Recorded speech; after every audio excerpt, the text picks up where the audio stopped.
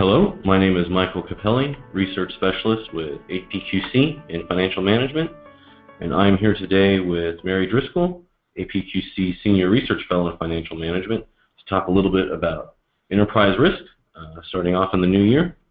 As each calendar year gets underway, business planners and performance managers are keen to look forward, but optimism can be dampened when enterprise risk assessments start to roll in. Mary, what are the major enterprise-level risk large U.S.-based organizations will have to consider for 2016? Sure, Michael. Let's start, though, with definitions for the sake of clarity. Enterprise-level risks are major risks that have the potential to significantly derail growth strategy and disappoint shareholders. That differs from, run-of-the-mill operating risks such as threats or chance of an assembly plant catching fire. Commonly cited enterprise-level risks include reputation damage or failure of the strategic plan, prolonged business disruption, and for CEOs and CFOs in particular, giving the board of directors performance forecasts that prove to be duds. So errors in forecasting that have to do with gathering data from across the organization. So CEOs and CFOs today worry an awful lot about disappointing shareholders, even despite, in certain sectors, reasonable growth prospects. But the world of risk we live in today is different. The risks themselves are not necessarily new. We'll talk about that. But it's the way they interact and affect each other that is more worrisome than ever before. That makes negative outcomes harder to anticipate, quantify, and mitigate. So, a good example of, let's take reputation risk, is the scandal surrounding Volkswagen that emerged when consumers learned that the company had, now allegedly, but allegedly purposely, altered vehicles' emission control test results.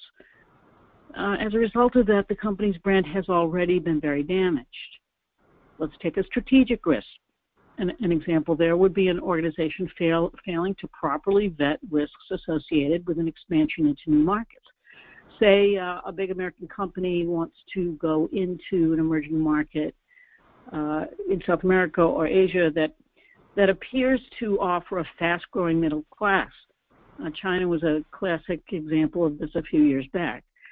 The risk is that such a company fails to do a thorough job of assessing the culturally influenced nuances or drivers of customer satisfaction and loyalty.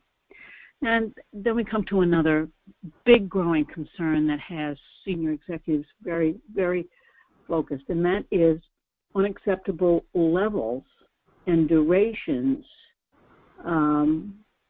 These are unacceptable levels and durations of business disruption that could manifest if an organization neglected to build really reliable and well understood and well practiced operational models for coping with an unexpected event. A great example, a recent example, particularly here in the U.S., is Hurricane Sandy that hit the east coast of the U.S. in 2012. Well, New York City is, of course, the home to many, many major corporate headquarters, as well as mission-critical business operations, and the island of Manhattan and the outer areas were affected for weeks and weeks. Some companies really did lack IT redundancies to address issues.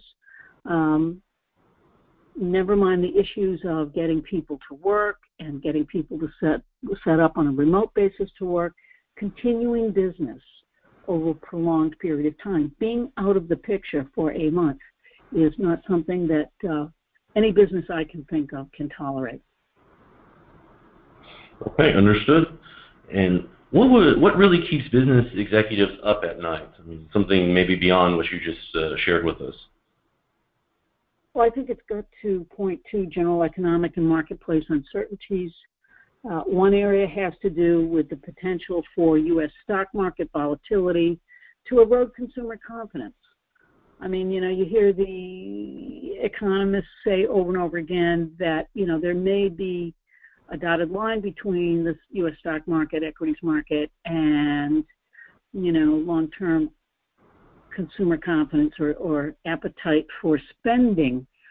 but, that's not an instant overnight kind of correlation. However, seeing those reports on the nightly news that, the Dow Jones Industrial Index and the S&P 500 and so forth are swinging wildly worries people, particularly those who have been very careful to put away a lot of money in their retirement savings accounts. Another uncertainty involves the really fierce nature of competition today. And that can come in the form of challengers to customer loyalty, particularly in the high-tech sector. Right, understood. So at the beginning of our conversation, you said that some of these risks weren't entirely new. They were just in a different form than maybe they've been previously. But what are some new risks that organizations need to look out for?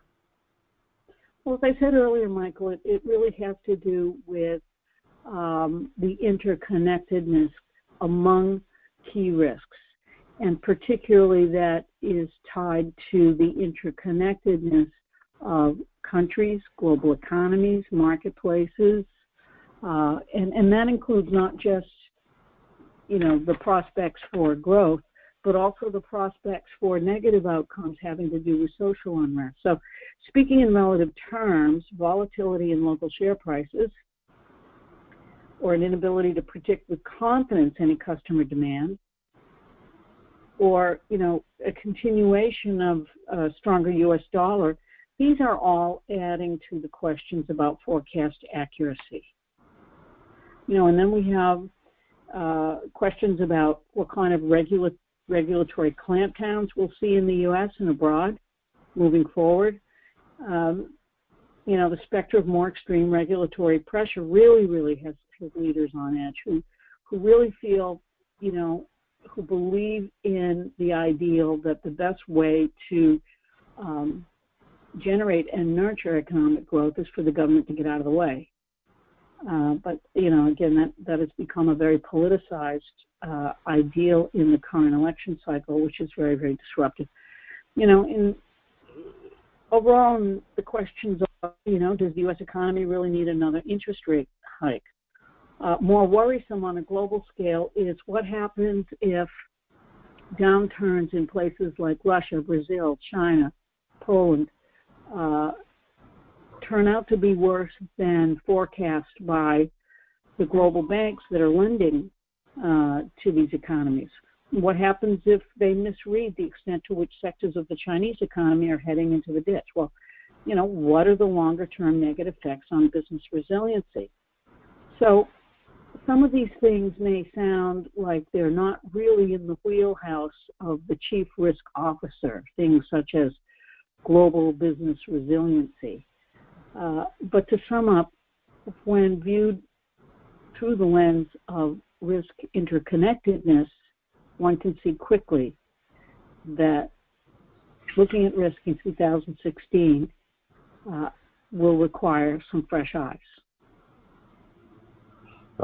Understood. Thank you very much, Mary, for taking a few minutes to speak with us today about enterprise risk in the coming year. APQC has lots of items on risk management and a variety of other topics. You can check them out at apqc.org and look on the knowledge base. Thank you.